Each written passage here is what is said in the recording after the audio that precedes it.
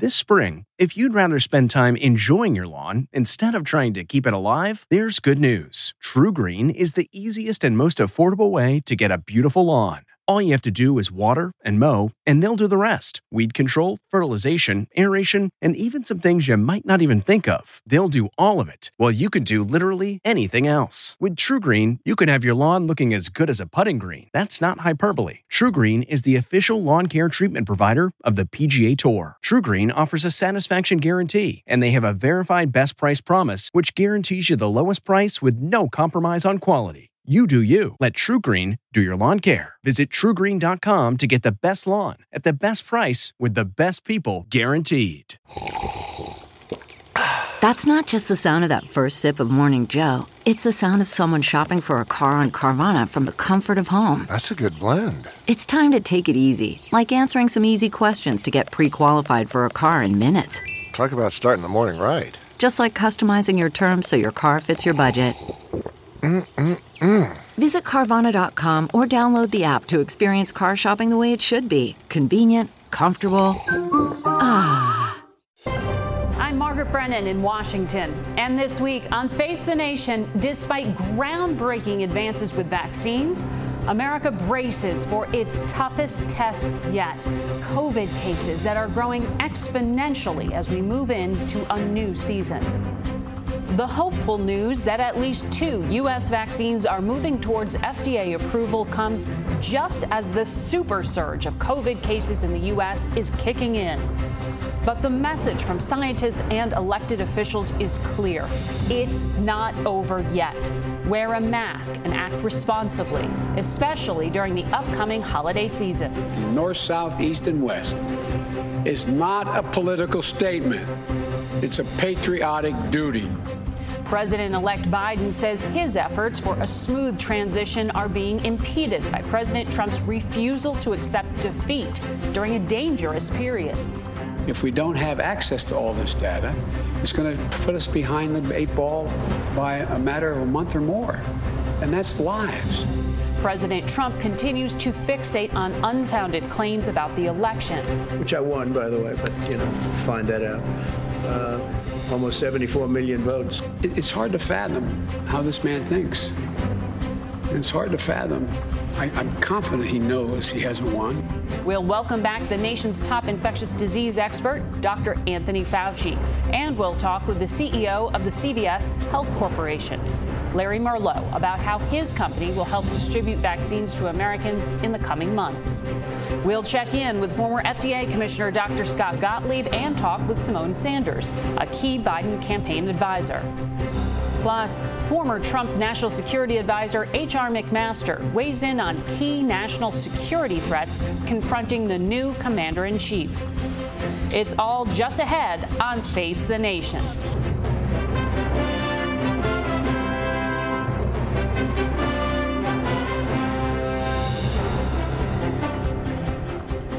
Good morning and welcome to Face the Nation. Once again, we begin the broadcast with staggering numbers, and a lot of them are now in the millions.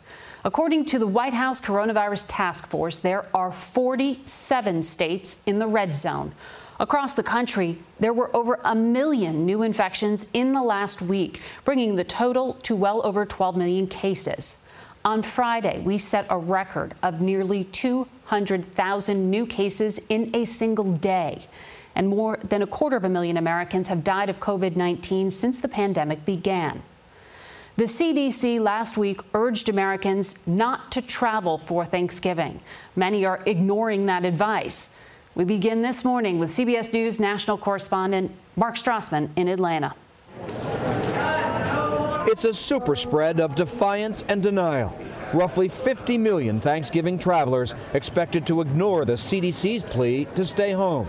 The week ahead could become COVID America's most dangerous yet, as new cases and hospitalizations already smash daily records. I get it, but it's Thanksgiving, and people want to be with their families. Tell that to the governor in Washington State. We have to understand that the house is on fire right now. And in Minnesota. Each day I'm going to stand in front of you and tell you that we've hit another record number of deaths. By one measure, COVID-19 is now America's third leading killer, behind heart disease and cancer. Every day, in endless ways, The virus's third surge threatens. Hours before kickoff, Saturday's Clemson-Florida State game was postponed. A Clemson player tested positive. This map shows another red state America. Red means counties now battling a COVID crisis. To change the map, the color of the map, then we need to do much more right now to make that happen. Starting this weekend, roughly 95% of Californians have a curfew like a teenager, 10 p.m. to 5 a.m. for the next month. Protesters hit the streets, complaining it goes too far, even in a state averaging 10,000 new cases a day. An illegal curfew, 10 o'clock curfew, we're not going to abide by it. It's ridiculous. Wanted in El Paso, temporary help. Workers to move bodies of the COVID dead, often to mobile morgues. The county warns applicants that the work may be physically and emotionally taxing. North Dakota has the world's highest COVID mortality rate per capita. But reaction to the new mandatory masking? It is against the rights of the people. It's unconstitutional. Finally, COVID's economic impact also remains epidemic. A Dallas area food bank gave away 5,000 Thanksgiving turkeys. 26 million Americans report money miseries and missed meals as 2020 draws to a close. That's 3 times greater than last year's average.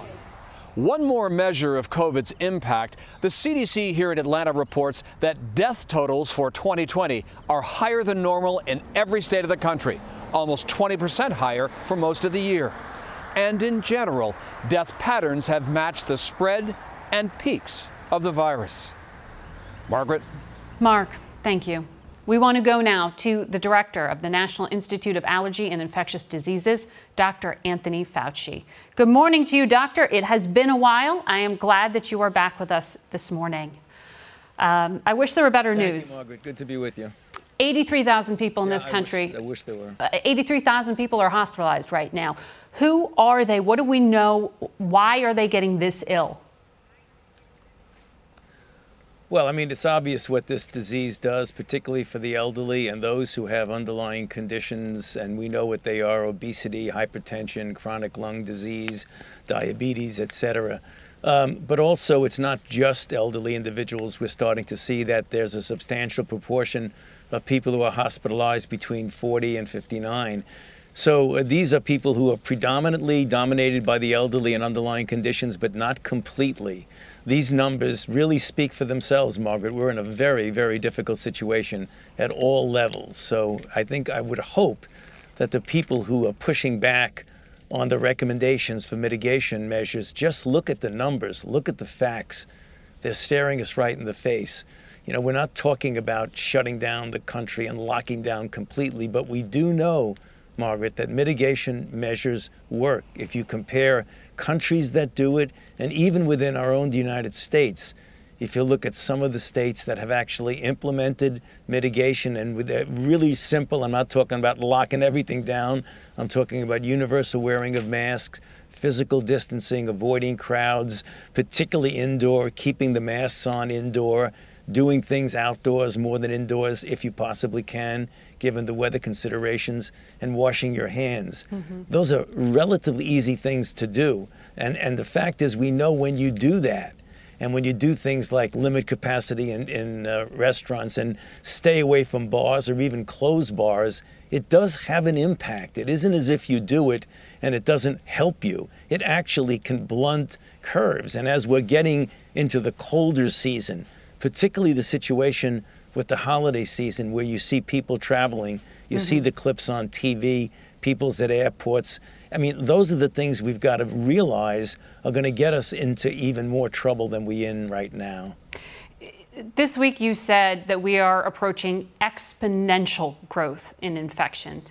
Can you level with the American people here and tell them what they need to be bracing for? Are we about to tip in to the most intense part that we have experienced of this pandemic to date? Yeah. On the one hand, that is true. When you say exponential, you mean the curve is really very, very steep. If you look at the curve of what we had in the spring when it was dominated by the infections in the northeastern part of the country, particularly the New York metropolitan area, the curve was like this.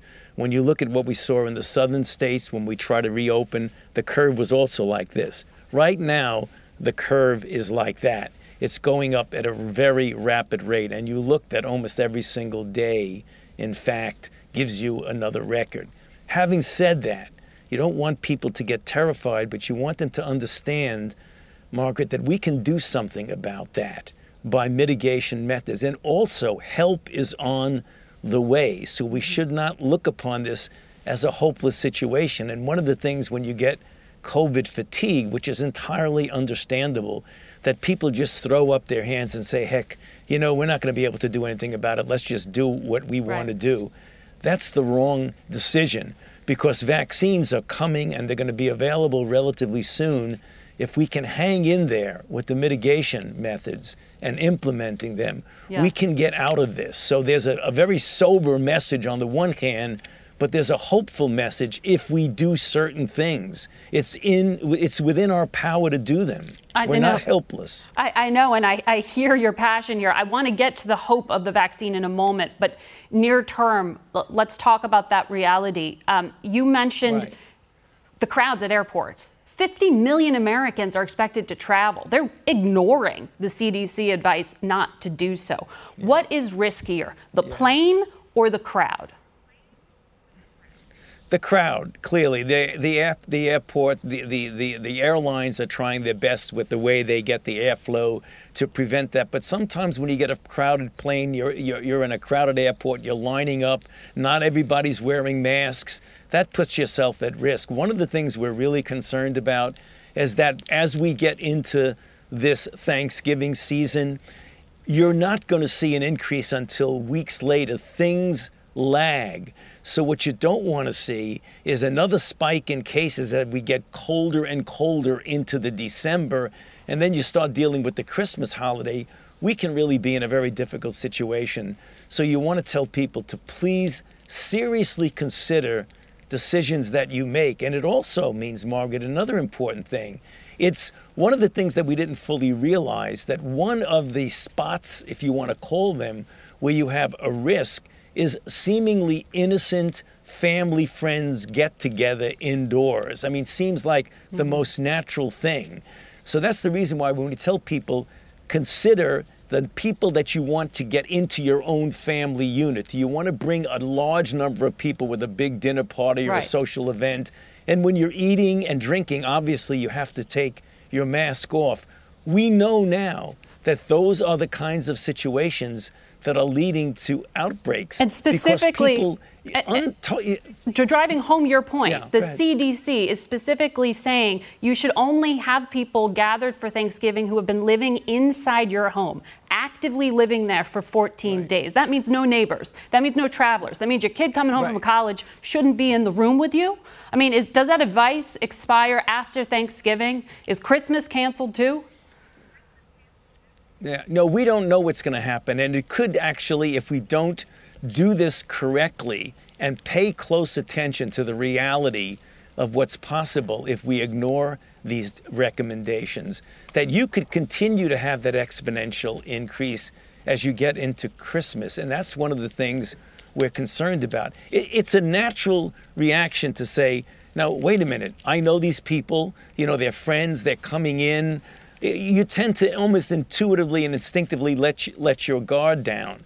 Now, you don't want to say that no one can come in, but you could have people that have their own pods of protection, people who might quarantine themselves or who might get a test. But in general, what I would recommend, and I do this every day, Margaret, is to tell families to just take a moment to do what I call a risk-benefit determination. If I have someone in my home who's elderly, someone who has an underlying condition, do I really want to put that person at risk from someone who innocently or inadvertently could infect them? Because we know clearly that people who don't have symptoms are clearly capable and are transmitting the infection. So just think about it for a moment, the risk now versus the long range of what you can do if you continue to be healthy. Let's get to the hope. the scientific advisor to Operation Warp Speed, said this morning we could have true herd immunity take place somewhere in the month of May as the vaccine is distributed. Does America go back to life as normal in May? I don't think so, unless we do, and I believe you're referring to Moncef Slaoui, Yes. who said that, and I totally agree with him. But there are a couple of things that go into the effectiveness of a vaccine program. A highly efficacious vaccine, and we're there. We have 2 of them that have a 95% efficacy. The other part of the equation is how many people get vaccinated. So if you have a highly efficacious vaccine and only a relatively small 40-50% of the people get vaccinated, you're not going to get the herd immunity you need. What we do need is we need to get as many people as possible vaccinated. And that's why we want to be very transparent for people to understand the independent and transparent process that got us to the point of saying, which the FDA will examine it very carefully now, together with advisory committees that are completely independent, and declare with an EUA and ultimately a license that the vaccines are safe and effective. When the American public hears that, you should be assured that that is the case. And if you get an overwhelming majority of the people vaccinated with a highly efficacious vaccine, we can reasonably quickly get to the herd immunity that would be a blanket of protection for the country. This hasn't been tested at all on children or infants. When would they get it? Right.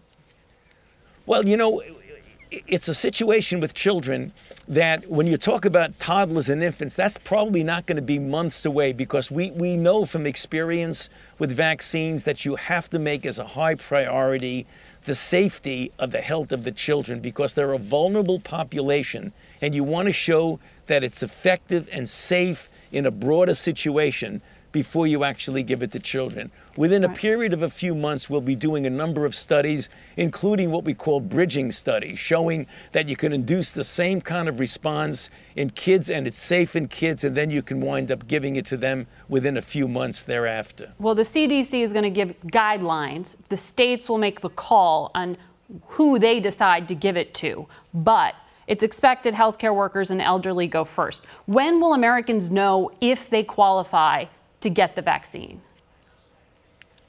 Well, you said it correctly, Margaret. The CDC has the ultimate determination for the recommendations. They do that closely with an advisory committee on immunization practices, which is also being complemented by recommendations from the National Academy of Medicine. But at the end of the day, it's the CDC.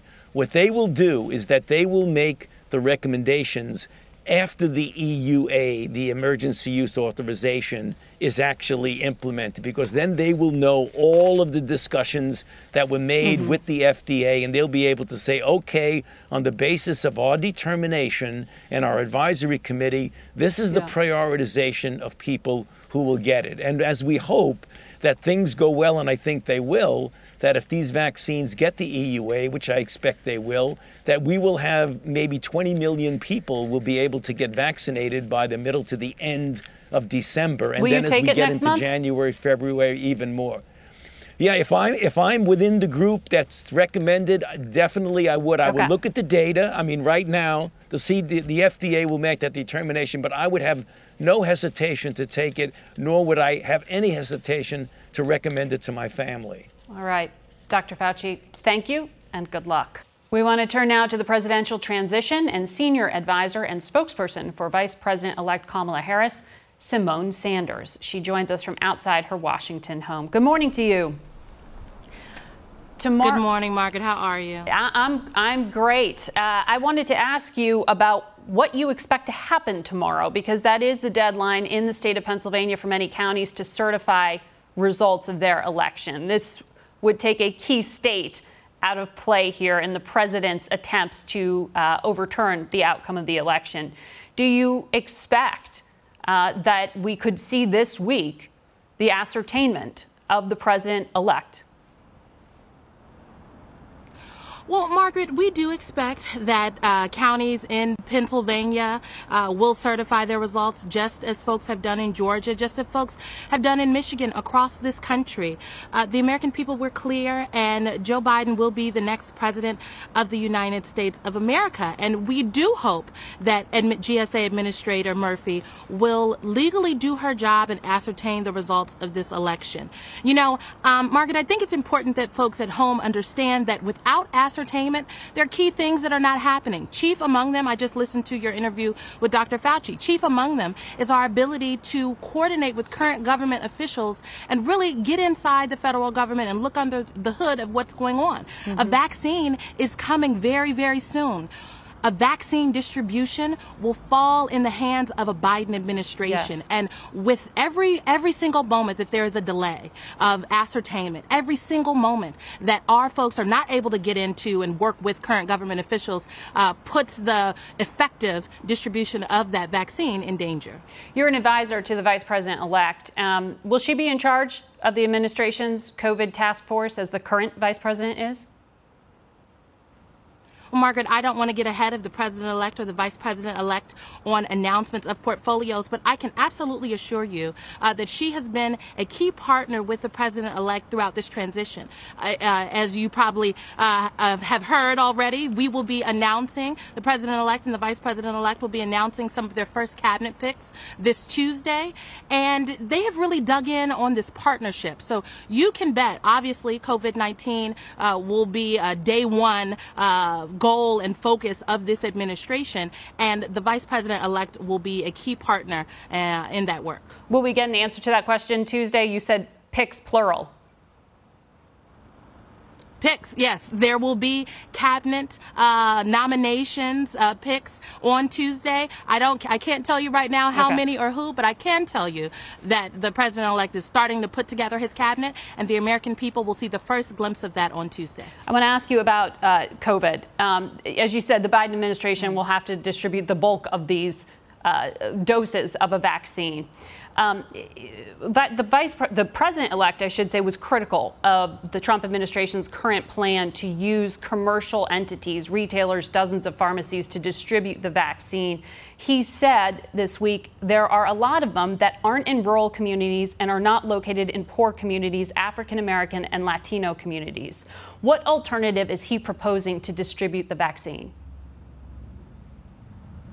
Well, Margaret, when the president-elect, frankly, has keyed in on a weakness that we've seen within the Trump administration, which is when it comes to distribution, whether we were talking about personal protective equipment or those PPP funds for small businesses in our country, it has not gotten to the folks that need it most. So it should not be lost on folks that, look, it is rural communities, it is urban communities, African American and Latino communities, Native American communities who are most being hit hardest by this virus. And so in a Biden-Harris administration, that vaccination distribution plan will be one that doesn't just lean on these outside commercial companies, but really puts together a plan centered in the federal government on how to reach the folks that need it most. I go back, though, Margaret, to my previous note about the lack of GSA ascertainment. You know, I wish I could tell you about the distribution plan that we have set up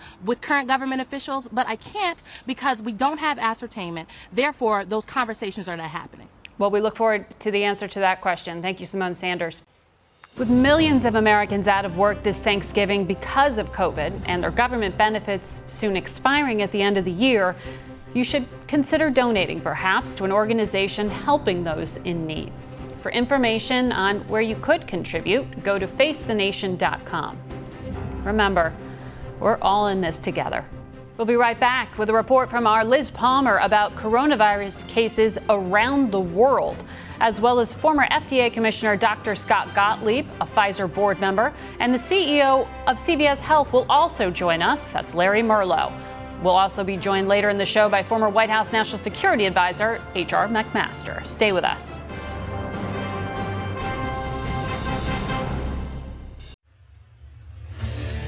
What makes a life a good one? Is it the adventure you have? Or the friends you find along the way? Maybe it's pursuing your passion while striving to protect, defend, and save what you believe in every single day. So what makes a life a good one? In the Coast Guard, we think it's all of the above and more. But you'll have to find out for yourself. Visit gocoastguard.com to learn more. Worried about letting someone else pick out the perfect avocado for your perfect impress-them-on-the-third-date guacamole? Well, good thing Instacart shoppers are as picky as you are. They find ripe avocados like it's their guac on the line. They are milk expiration date detectives. They bag eggs like the 12 precious pieces of cargo they are. So let Instacart shoppers overthink your groceries so that you can overthink what you'll wear on that third date. Download the Instacart app today to get free delivery on your first 3 orders, while supplies last. Minimum $10 per order. Additional terms apply.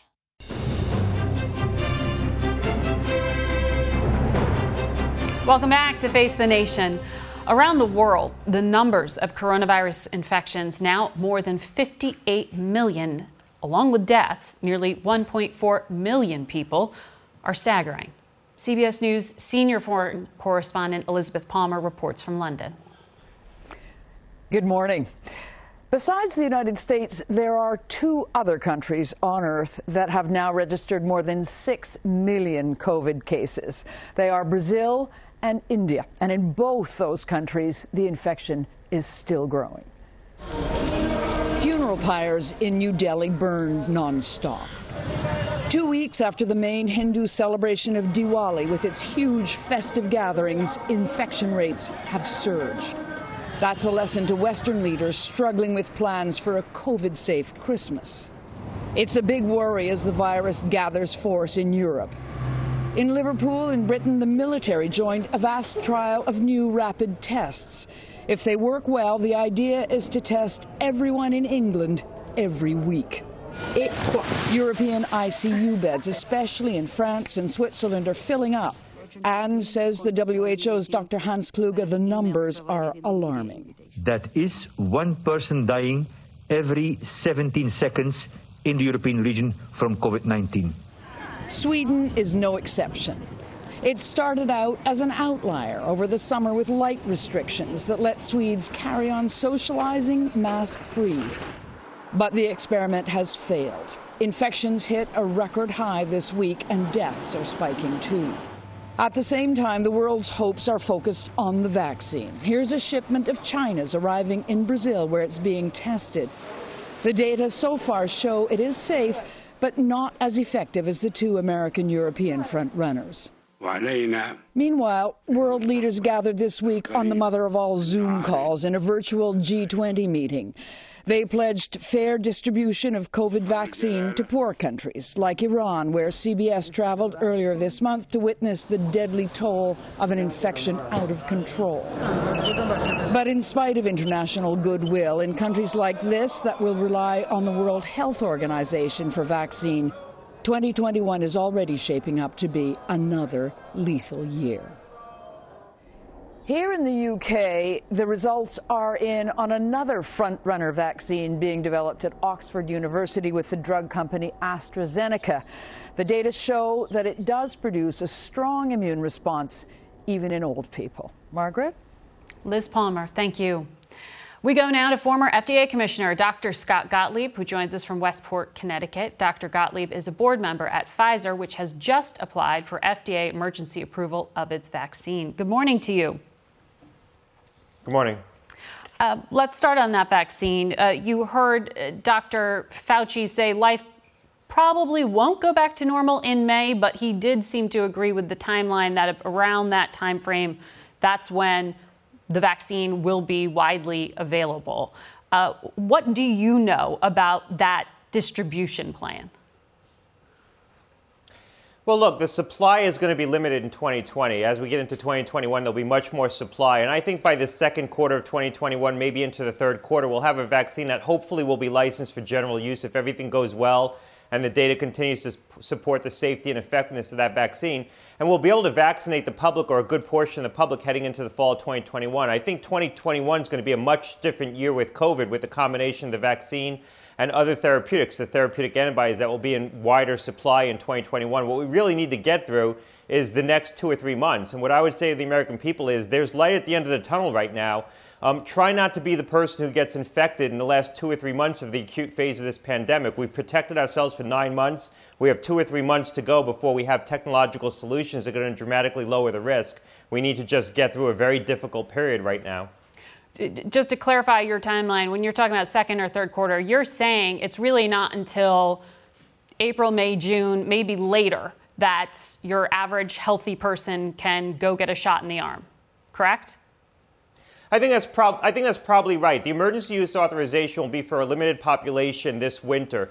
And then what will happen is the companies are likely to file amendments to expand the eligible population as supply expands. So think of the initial population maybe being elderly people who are in institutional settings like nursing homes or long-term care facilities. Then you expand it maybe to elderly people who might be living at home, and then you start expanding it down the age cohorts. So you basically walk it down the risk-benefit continuum. But the point at which it's going to be broadly licensed for that healthy 30-year-old, that's probably second quarter of 2021, maybe early third quarter if things go well. But that's okay, because we're likely to have a quiescent spring and summer because we're going to be getting off a very dense epidemic this winter. And what you really want is a vaccine broadly available in time for the fall COVID season. Also remember, we don't need to vaccinate 70% of the public, because by the time we get through this winter, probably 30% of the public will have had COVID, so they'll have some natural immunity. So what you need to do is get some percentage of the people who haven't already had the infection vaccinated, and ideally some of the people who have had the infection to basically double down on their immunity.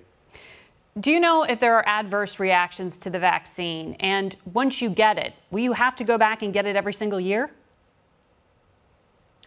We don't know yet. I think initially it's probably going to be given on a general schedule until we learn more about the real world benefits of the vaccine and how much it cuts down on transmission of the virus. You know, does it just prevent you from getting COVID symptoms, or does it actually prevent you from getting the infection and spreading the infection? That's one of the things we're going to need to determine about the vaccine and how long the immunity is. There is some data that suggests the immunity is fairly durable. It might last longer than a year, but we just don't know that yet. And we're not going to know it probably at the time that this gets authorized. So my guess is it's going to be an annual vaccination for a period of time until we learn more. As far as the safety profile has been good in the clinical trials. Most adverse events related to vaccines happen within the first 40 days or first 2 months of vaccination. But we're not going to know the full profile until you have that long-term follow-up data. And that's why the FDA is taking a prudent approach here. And they're not going to probably generally license this vaccine until they have 6 or 8 months of long-term follow-up data on the patients who have been vaccinated in the trial, as well as those that they follow who get vaccinated now over the course of the next several months. Key point for those who hear this may be available next month. It won't actually be widely available for some time. I want to play for you something President Trump said from the White House podium on Friday, and I'd like to get your reaction. You wouldn't have a vaccine if it weren't for me for another 4 years, because FDA would have never been able to do what they did, what I forced them to do. Is that true? Well, look, I think the FDA moved with a lot of speed here, and they worked very closely with the manufacturers. I have no indication that the White House forced them to do that. I think this was the public health mindedness of that agency and recognizing the urgency. I know they engaged very closely with the manufacturers, including Pfizer, which I'm on the board of, as you mentioned, and that certainly helped accelerate these development programs. I don't think anybody was forced to do anything here. I think everyone worked together very hard in collaboration. This was an unprecedented collaboration between the government and private industry because everyone recognized the urgency. Just back to your broader point, because what Dr. Fauci was saying carefully, he was clearly issuing a warning of what we need to prepare for over the next few weeks. We've talked a lot about progress that has been made in medical research, in therapeutics, in vaccines. But at what point does that progress get just overwhelmed by the infection rate? I mean, do we wipe out that progress just because it's so widespread? Well, the problem is that the progress isn't going to be widely accessible over the course of time that we're going to be getting through the acute phase of this pandemic and really the worst phase of this pandemic. What's going to happen over the next 4 or 6 weeks is largely baked in. And the spread's going to be so diffuse around the country that the federal government's not going to be able to backstop local regions who are going to be facing very unprecedented situations. You know, there will be therapeutics available and vaccination available probably to help on the tail end of what we're going to go through. But we're going to have to go through this the old-fashioned way. We're going to have to, hunker down, reduce our interactions, wear masks more aggressively, higher quality masks. Right now, to contextualize this for the individual, the prevalence is about 1.5%. That means if you're in a restaurant with 50 people, there's a 50% chance nationally that someone has COVID in that restaurant. In North Dakota, where infection rates are higher, if you're in a group of 10 people, there's a 50% chance that someone in that group of 10 people has COVID. That's the kind of risk we're facing individually right now, and that's only going to get worse. You're saying hospitals are going to get overwhelmed. Hospitals have a lot of ability to create new beds. They've figured out how to surge capacity. Where they're going to get overwhelmed, where they're going to get stretched is on personnel. What we were able to do during the spring wave and then again the wave in the summer was surge healthcare personnel into those regions to backstop the hospitals to allow them to create new beds. So the hospitals can create new beds, they just won't have the people to staff them. Dr. Gottlieb, thank you for your analysis. CVS Pharmacy is one of the locations where Americans will eventually be able to get a COVID-19 vaccine when it becomes widely available. CVS Health CEO Larry Merlo joins us this morning from Woonsocket, Rhode Island. Good morning. Morning, Margaret. Thanks for having me. Well, I'd love to get your insight for the American people on what they can expect. We hear from the U.S. government, from Operation Warp Speed Commander General Perna, that a vaccine can be distributed within 24 hours of approval to all 50 states. We know the elderly are likely to be among the first to receive it. And I know your company has contracts to give those shots in the arms inside long-term care facilities. What is the time frame when you receive it from the U.S. government? How long before there's a shot in the arm? Yeah, Margaret, it's a great question. And we have been working closely with Operation Warp Speed and the CDC for several months now. And, our first involvement in terms of administering the vaccine will be in long-term care facilities. That is not anything that is new for us. Our pharmacists, our nursing professionals have gone to skilled nursing facilities, assisted living facilities for several years now, conducting seasonal flu clinics. So we have the systems, we have the processes, we have built the logistics directly for the COVID vaccine. And we just received information within the last few days that more than 25,000 long-term care facilities have selected CVS to be their COVID vaccine provider. So we're in the final step of matching our staffing plan to our logistics plan. And to your point, Operation Warp Speed has said 24 hours after approval, those vaccines will be on the road, and 48 hours after we receive that vaccine, we'll be in those facilities providing that vaccine into the arms of our elderly, our most vulnerable population. So for someone at home who has a loved one inside a nursing home right now, when they hear the FDA approval happens, what can they expect? Within 3 days, their loved one will get a shot in the arm? Yeah, we will be starting that process. And we will go to each of the facilities that have selected CVS. We will be performing 3 clinics over a 3 to 6 week period. But we'll be starting that process, as I mentioned, within 48 hours. Okay. You're hiring thousands of people to do all of this work. Who's actually administering the shots? Are these pharmacists? Are these interns? Who are they? Yeah, they will be pharmacists along with pharmacy interns and licensed pharmacy technicians who collectively, those will be the professionals that will be administering the vaccines all across the country. And will CVS employees who are giving the vaccine also be among the first to receive it themselves? Well, we will wait guidance from the CDC in terms of, the various protocols in terms of the phases and who's eligible for those phases. And, we will certainly be involved when it's our turn. Okay. Have you briefed the incoming Biden administration on the plans that you know so far? And I understand you're saying you're still waiting on a lot of this information yourself. But what kind of contact have you had?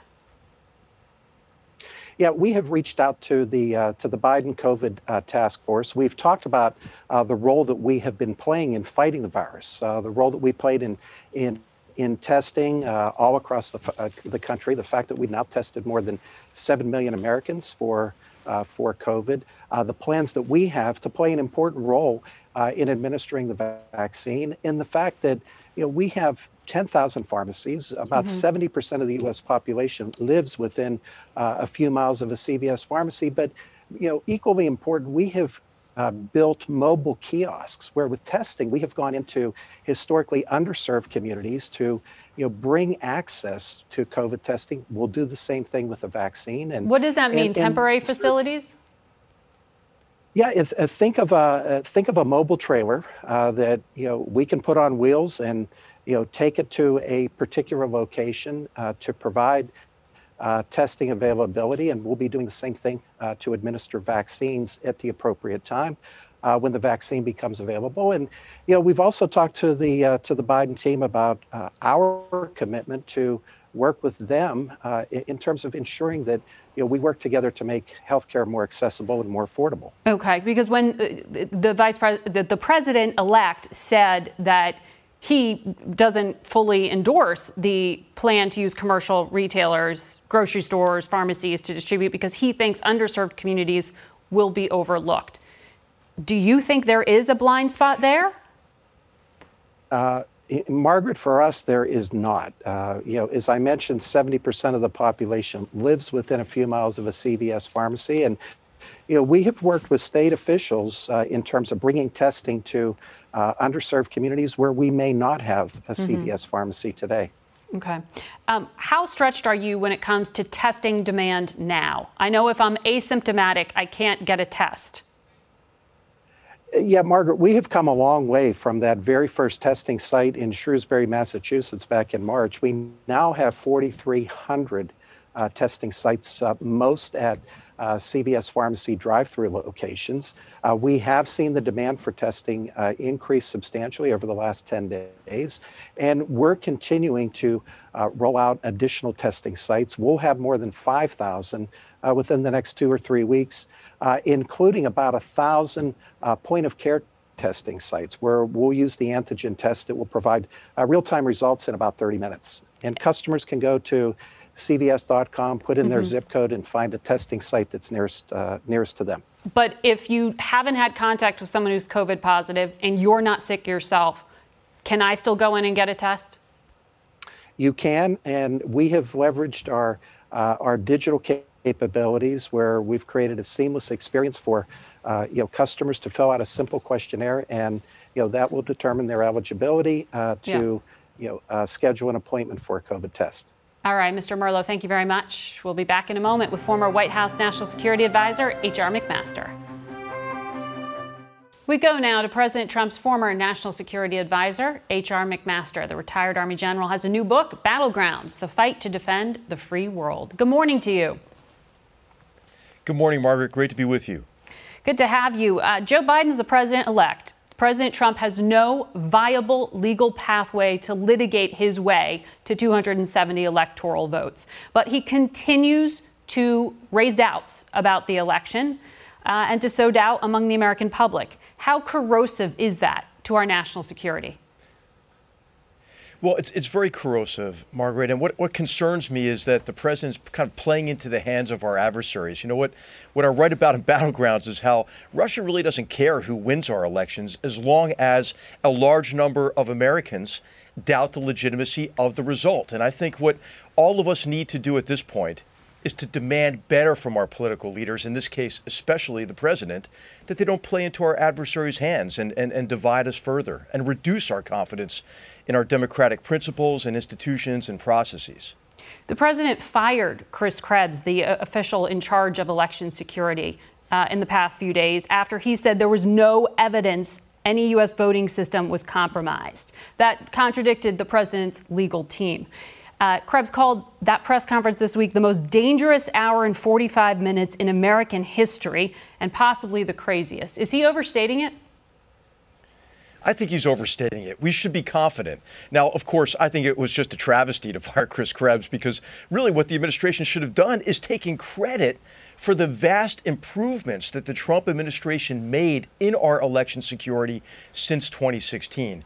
Chris Krebs was a big part of a comprehensive effort to do so. But hey, Margaret, it's Thanksgiving week. We should be thankful for the framers of our Constitution because they designed our form of government based on what they saw as worst-case scenarios based on the bloody wars in England in the 17th century. And so we have in place a transition that will occur without really the say of the executive branch, right? The president doesn't get a say in the transition itself.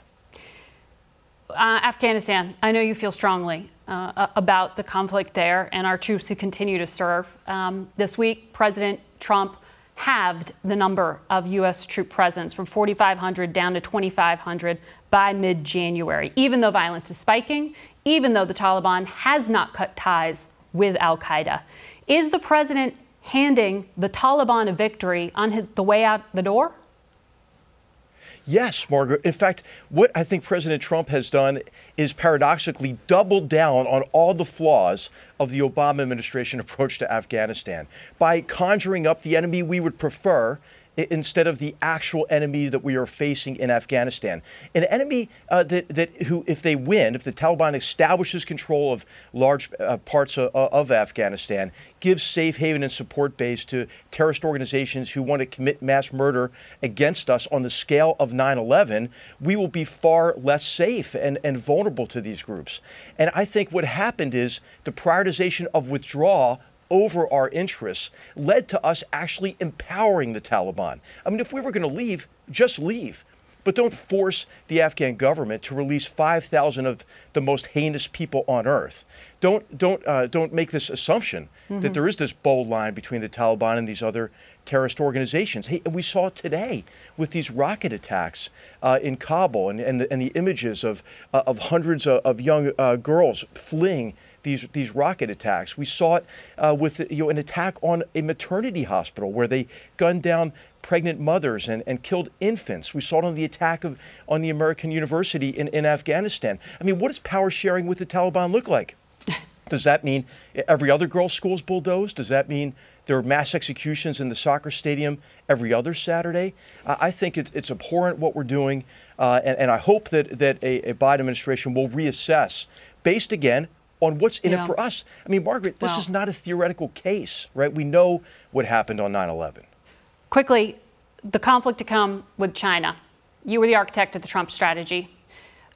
Is Joe Biden inevitably headed for conflict with China? No, and I think what the Trump administration has done is really set us up to be competitive with China. And this should be a form of transparent competition. We know that the assumption on which previous China policy was based was flawed, right? That China, having been welcomed into the international order, would play by the rules, and as it prospered, it would liberalize its economy and liberalize its form of government. Yeah. The exact opposite is happening. And so it's important to compete as a way to avoid a confrontation with China. Okay. H.R. McMaster, good to get your insights. Thank you. We'll be right back. Welcome to Fail Better, David Duchovny's new podcast with Lemonada Media. On Fail Better, David, who has experienced both low and high-profile failures throughout his life, explores the vast world of failure, how it holds us back, propels us forward, and ultimately shapes our lives. Each week he'll chat with guests like Ben Stiller, Bette Midler, and more about how our perceived failures have actually been our biggest catalysts for growth, revelation, and even healing. Through these conversations, he hopes listeners can learn how to embrace the opportunity of failure and fail better together. Fail Better is out now wherever you get your podcasts. That's not just the sound of that first sip of Morning Joe. It's the sound of someone shopping for a car on Carvana from the comfort of home. That's a good blend. It's time to take it easy, like answering some easy questions to get pre-qualified for a car in minutes. Talk about starting the morning right. Just like customizing your terms so your car fits your budget. Visit Carvana.com or download the app to experience car shopping the way it should be. Convenient, comfortable. That's it for us. Thank you for watching. And today is a sad day here at Face the Nation because it's senior producer Catherine Reynolds' last broadcast with CBS. We want to thank her for all of her hard work Wish her luck in the future. I will miss you, Kat. We all will miss you. And for the rest of you, have a safe Thanksgiving, please. For Face the Nation, I'm Margaret Brennan. Today's guests were Dr. Anthony Fauci, Senior Advisor and Spokesperson for Vice President-elect Kamala Harris, Simone Sanders. Former FDA Commissioner Dr. Scott Gottlieb, CVS Health Corporation CEO Larry Merlo, and former National Security Advisor H.R. McMaster. The executive producer of Face the Nation is Mary Hager. This broadcast was directed by Allison Hawley. Face the Nation originates from CBS News in Washington. For more Face the Nation, we're online at facethenation.com, and you can follow Face the Nation and CBS Radio News on Twitter and Instagram. Face the Nation is also rebroadcast on our digital network, CBSN, at 11 a.m., 3 p.m., and 6 p.m. Eastern every Sunday. It was the biggest scandal in pop music. The stars of Milli Vanilli, the Grammy-winning multi-platinum R&B phenomenon, were exposed as frauds. But none of this was their idea. So whose idea was it? Enter German music producer Frank Farian. He saw the success of acts like Michael Jackson and Prince, and he wanted in, no matter the cost. So he devised the perfect pop heist. Two once-in-a-lifetime talents who were charismatic, full of sex appeal, and phenomenal dancers. The only problem? They couldn't sing. But Frank knew just how to fix that. Wondery's new podcast, Blame It on the Fame, dives into one of pop music's greatest controversies and takes a never-before-heard look at the exploitation of two young Black artists. Milli Vanilli set the world on fire, but when the truth came out, Rob and Fab were the only ones who got burned. Looking back now, it's hard not to wonder, why did everyone blame them and not the man pulling the strings? Follow Blame It on the Fame, Milli Vanilli, on the Wondery app or wherever you get your podcasts. You can binge all episodes of Blame It on the Fame early and ad-free right now by joining Wondery Plus. A story of betrayal you would struggle to believe if it wasn't true. Listen to Blood is Thicker, the Hargan family killings, early and ad-free on Wondery Plus. Hi, this is Jill Schlesinger, CBS News business analyst, certified financial planner, and host of the Money Watch podcast. This is the show where your money is not scary and it's not boring. It is a show that's all about you. It's your questions that make it possible for me to provide unconventional and entertaining insights on your money, and maybe more importantly, on your life. I'm going to be your financial coach, someone who brings common sense and an insider's perspective on how to manage your money and your emotions. And I promise we are going to have a little bit of fun along the way. Have a question from retirement to career changes to college funding? Just send us an email at askjill@jillonmoney.com. Follow Money Watch wherever you get your podcasts. You can listen ad-free on the Amazon Music or Wondery app.